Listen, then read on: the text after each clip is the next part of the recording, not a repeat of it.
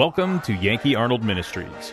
Dr. Arnold will be with you in just a moment, but first, we want you to know how much we appreciate your prayers and financial support. You may help this radio ministry by donating online at yankeearnold.com or by mail at Yankee Arnold Ministries, 7028 West Waters Avenue, Suite 316, Tampa, Florida, 33634. Again, that's 7028 West Waters Avenue, Suite 316, Tampa, Florida, 33634. Feel free to send Dr. Arnold your questions or comments to Yankee at yankeearnold.com, and he will respond as quickly as possible. Now, here is Dr. Arnold with today's message.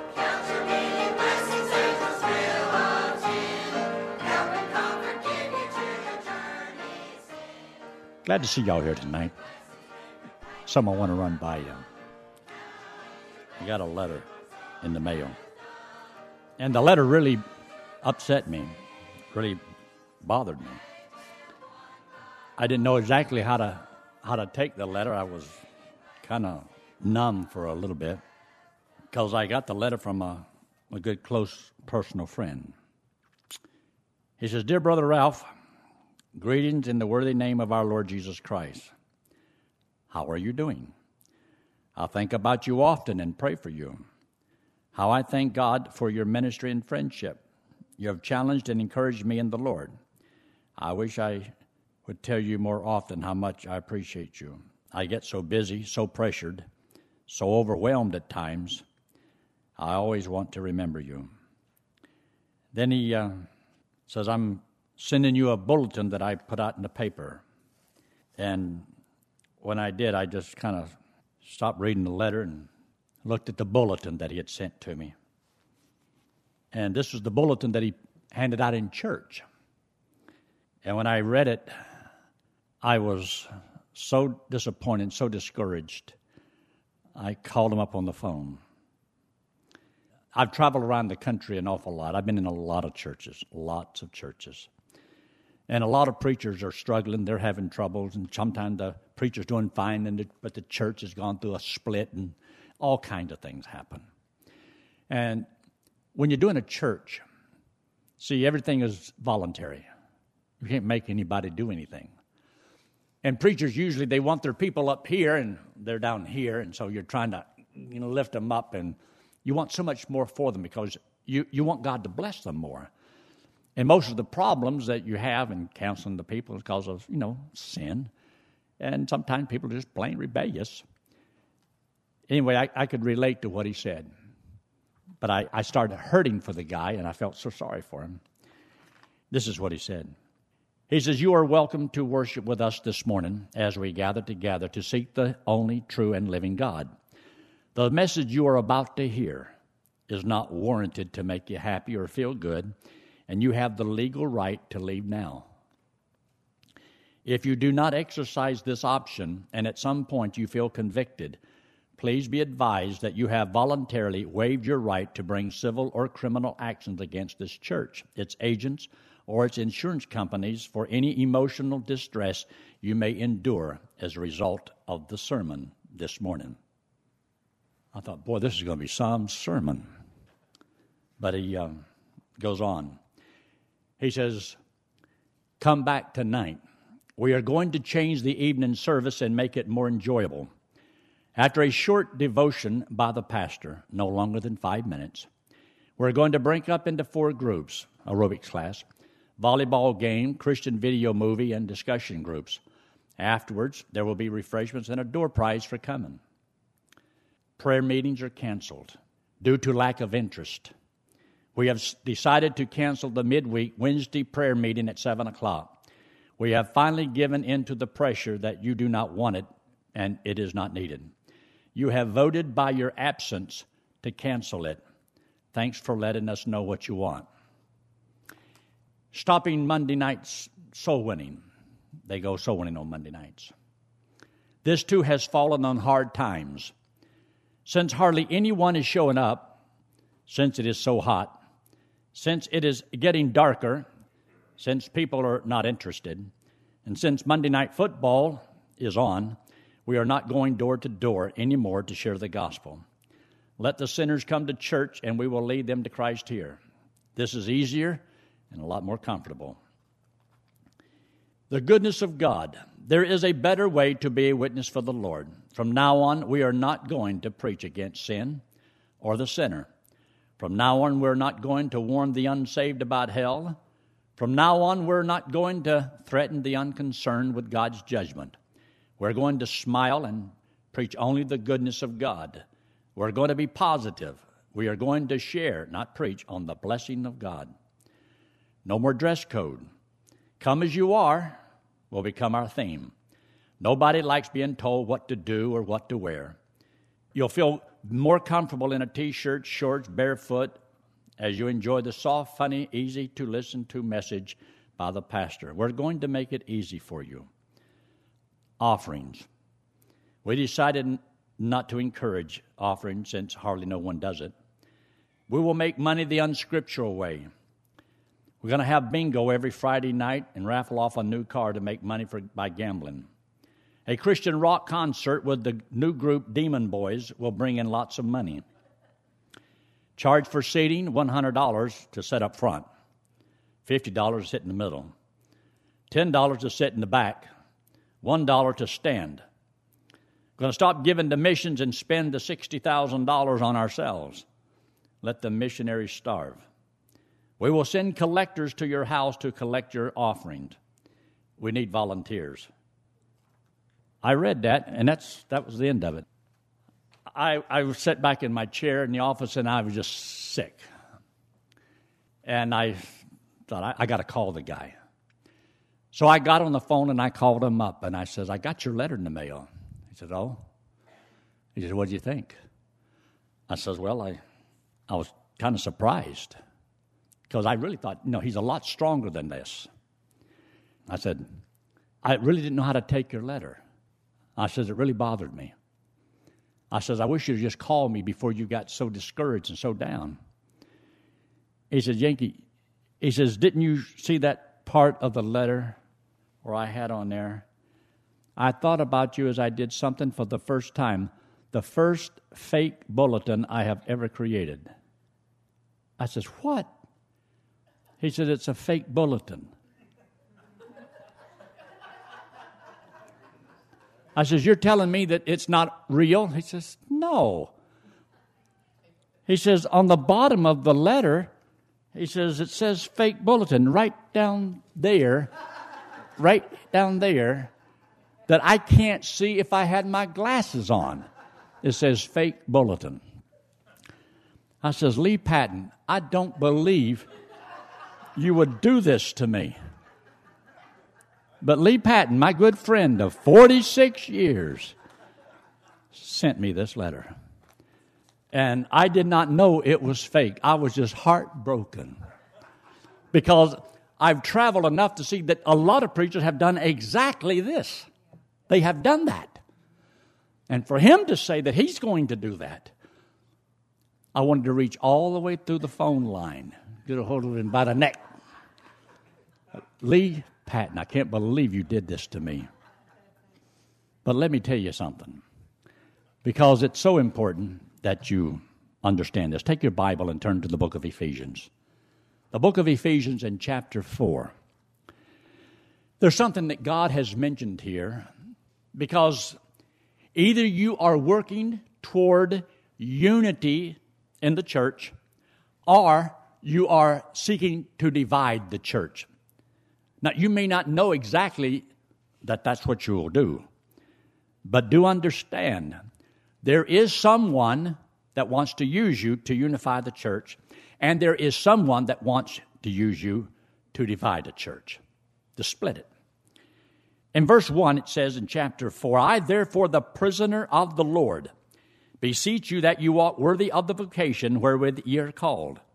In other words, God says, not only have you trusted Christ as your Savior, you're His child, but you have been called to be a love slave or a bond slave of the Lord Jesus Christ, the Greek word doulos. And that's why He calls us here the prisoner, the word prisoner, a love slave of the Lord. And then He says in verse 2, with all lowliness, humility, and meekness, and long-suffering, forbearing one another in love, endeavoring. Now, what's the purpose of verse 2? To keep the unity. To keep the unity of the Spirit in the bond of peace. So God wants, more than anything else, His people to get along. For there to be peace, there to be unity. Now, remember this. Whether it's a church or whether it's a family, or whether it's just you as one individual, do you realize the unity that God wants between you and the Father? What God wants. God doesn't want anything to come between you and Him. In your family, you shouldn't want anything to come between you and your family. You should want all the unity and the peace that can possibly be there. Because a church is simply made up of individuals. Now, notice what else it says here in verse 4. There are 7 things mentioned here for the purpose of unity. 1 body, 1 Spirit, even as you're called in 1 hope of your calling, 1 Lord, 1 faith, 1 Father. So all of these 1 is talking about there's unity. It's all one. God wants His children to learn, to grow, and to think as one. So that we're all on the same page. We all think the same way, feel the same way. And that's why in the book of 1 Corinthians in chapter 1, it talks about, let this mind dwell in you. Talk about having the same thinking, the same judgment. And you can't do that unless you all agree on this is the Word of God. This is the will of God. So whenever he says about this unity, then he says in verse 7, see in verse 7? But under every one of us is given grace for the purpose of the unity. According to the grace of God. So God gives to every one of us the grace that we need to bear one another. To endeavor for the sake of peace, for the sake of the gospel, for the sake of Jesus Christ. Think of what we can do for the Lord if all of God's children all loved the Lord, all loved each other, and worked together for His cause. It would blow your mind. But so many of God's people are divisive, are scattered. Even if they come to church, they double dog dare the preacher to say anything they don't like. Because most are already looking for an excuse not to come. Because majority of God's children don't even want to go. But sometimes out of duty they do it, but they don't have the heart for it. And so they wear their feelings on their shoulders and double dog dare the preacher to offend in any way, or anybody else to offend them. Do you realize how easy it is to make Christians mad? How easy they are to turn into a little Amalek or a little Arab. So quick, and it can happen. But now look down there in verse 12. And he says that He has given to the church for the perfecting of the saints, for the work of the ministry, for the edifying of the body of Christ, till we all come in the, and here's that word, unity of the faith, so that we all believe the same way. The unity of the faith and of the knowledge of the Son of God, unto a perfect man, unto the measure of the stature of the fullness of Christ.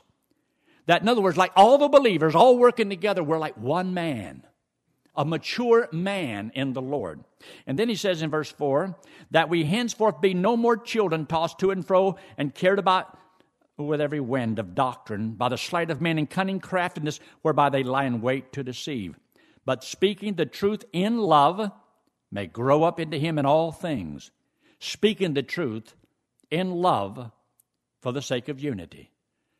Now, I'm not talking about peace at any cost, but I'm talking about we speak truth in love.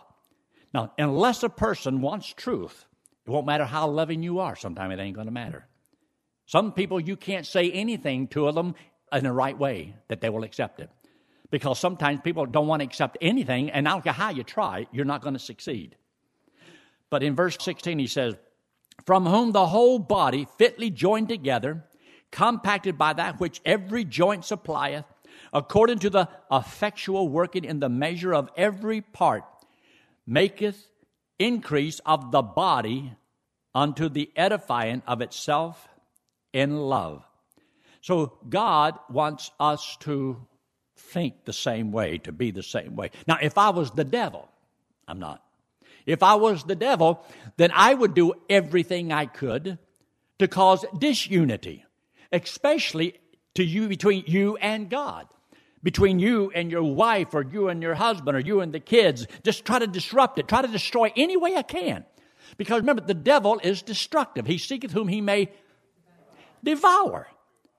And you can become totally devoured with anger and jealousy and envy and bitterness until it destroys you. And it'll eat at you like cancer. And then if it happens to the individual, it happens to the family, it happens to the church. Because the church is made up of people. And so when you come to church, you bring all of your problems, however you think and what's ever going on in your life. And hopefully the pastor will say something that will help you to know how to deal with it. So how to heal some of these things, and how to heal broken hearts, and how to get over some of the conflicts that we have in life. Sometimes the preacher will succeed. Sometimes he won't. But if you're looking for a way to split a church, I'm going to save you a lot of trouble. I'm going to tell you how to do it. Because I've gone through it so many times. I've gone with preachers and I've listened to them pour out their hearts. I know how they think and how they feel. But let me just kind of give you this, because this is not an original with me.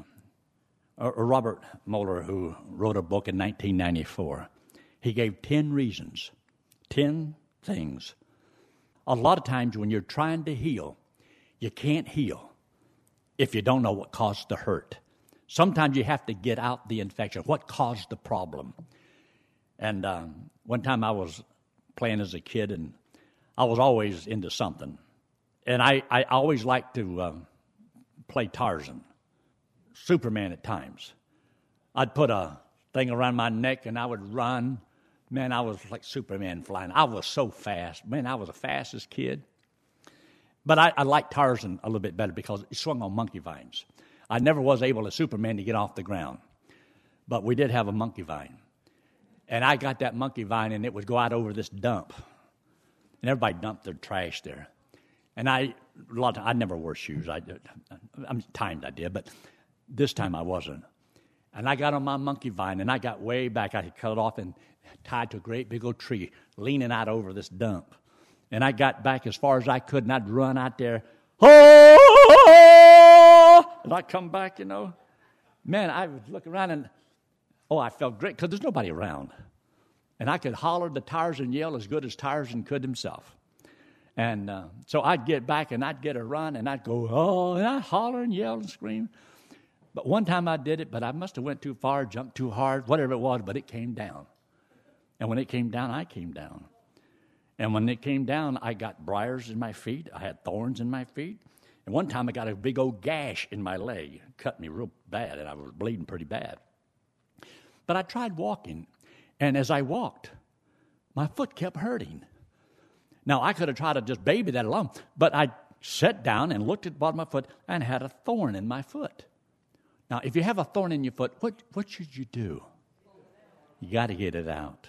If I'd have left it there, it would have got worse and worse and worse. And so sometimes, unless you get rid of the thing that's causing the pain, it's going to hurt for the rest of your life and probably get worse. You'd be surprised how many of God's people, even good people, great people, have been brought down by letting one little thing fester inside of them. Something simple, something small, and it festers and festers inside of you. And you never get it taken care of, and it eats at you like cancer. Number 1, focus exclusively on your own desires. He said, insist your viewpoint is the only one permissible when it comes to minor matters. Refuse to listen and attack others with a judgmental heart. It will pay off. Become very judgmental on something that doesn't seem to matter at all. You make a mountain out of a molehill, it means it's just more dirt. Step number 2, listen to every criticism. Give credence to every rumor, story, or criticism you hear. keep circulating the story without verifying its accuracy. You ever heard anybody do a thing like that? They spread gossip. They destroy others. Don't let people use your mind to dump their garbage. Don't let your mind become a garbage dump, where anybody knows they can always run by all the latest gossip by you because you're so willingly ready to accept it. And then you pass on the garbage to somebody else and then somebody else. Always remember, people that will gossip to you will gossip about you. If they'll gossip to you, they will gossip about you. Just remember it, because it's the truth. Number 3, focus on your pastor's weaknesses, not his strengths. Target him for discussion and continual criticism. Point out all that he does wrong in a given week. Don't do that.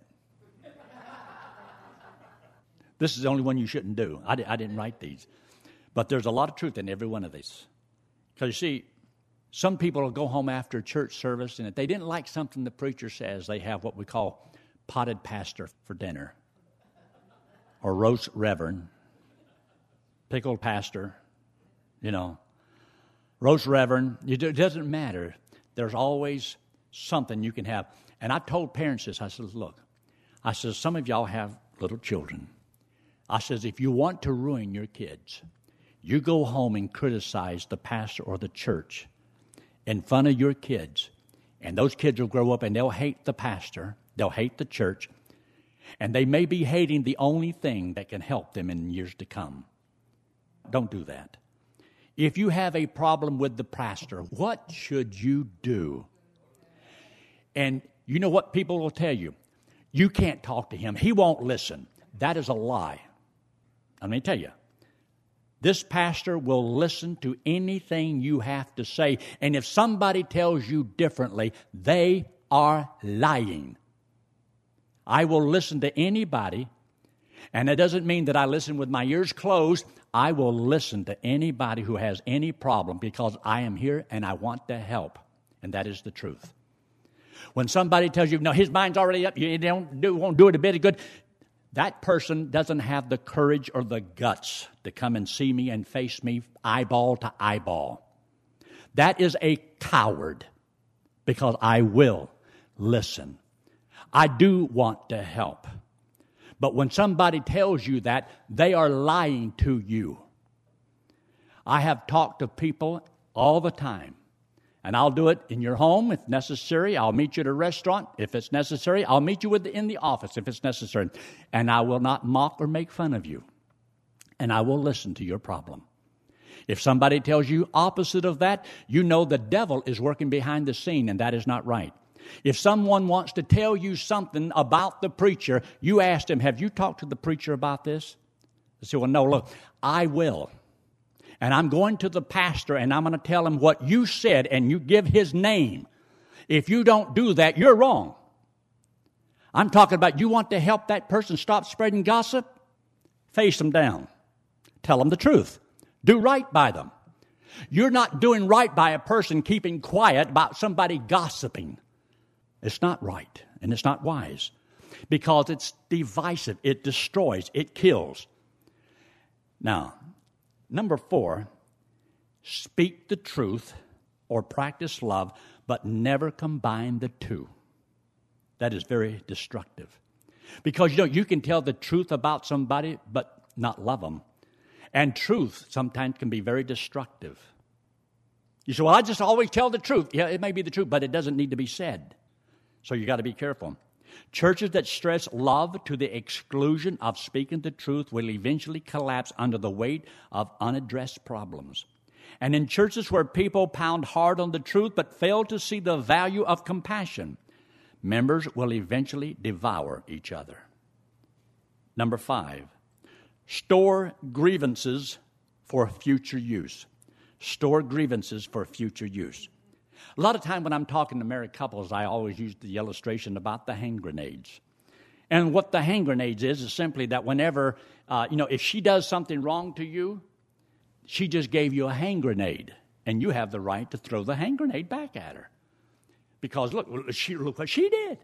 So I got a hand grenade. But I have a control and I have patience. And I'm not going to get mad at back. I'm not going to say anything bad. But I'm going to save this hand grenade because if I need it down the road, I can use this hand grenade, and, buddy, I can do a lot of damage. And then I can say, look, but you remember 2 years ago? Wham! And remember 6 months before that? Now, wham! And so the only reason you save these hand grenades is because you're storing up for a war. But forgiving somebody is giving them the hand grenade back. So I don't need that. I'm not going to be using this. I don't need that.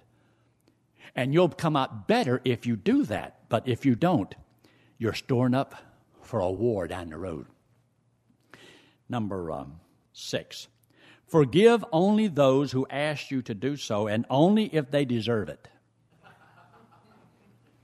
Demand that others beg for their pardon, requiring them to prove they deserve it. Never forgive and never forget. It's foolproof. And that'll help you destroy a church. How? Because you'll destroy the people. When people do that, they're not because they love the people, they're hurting people.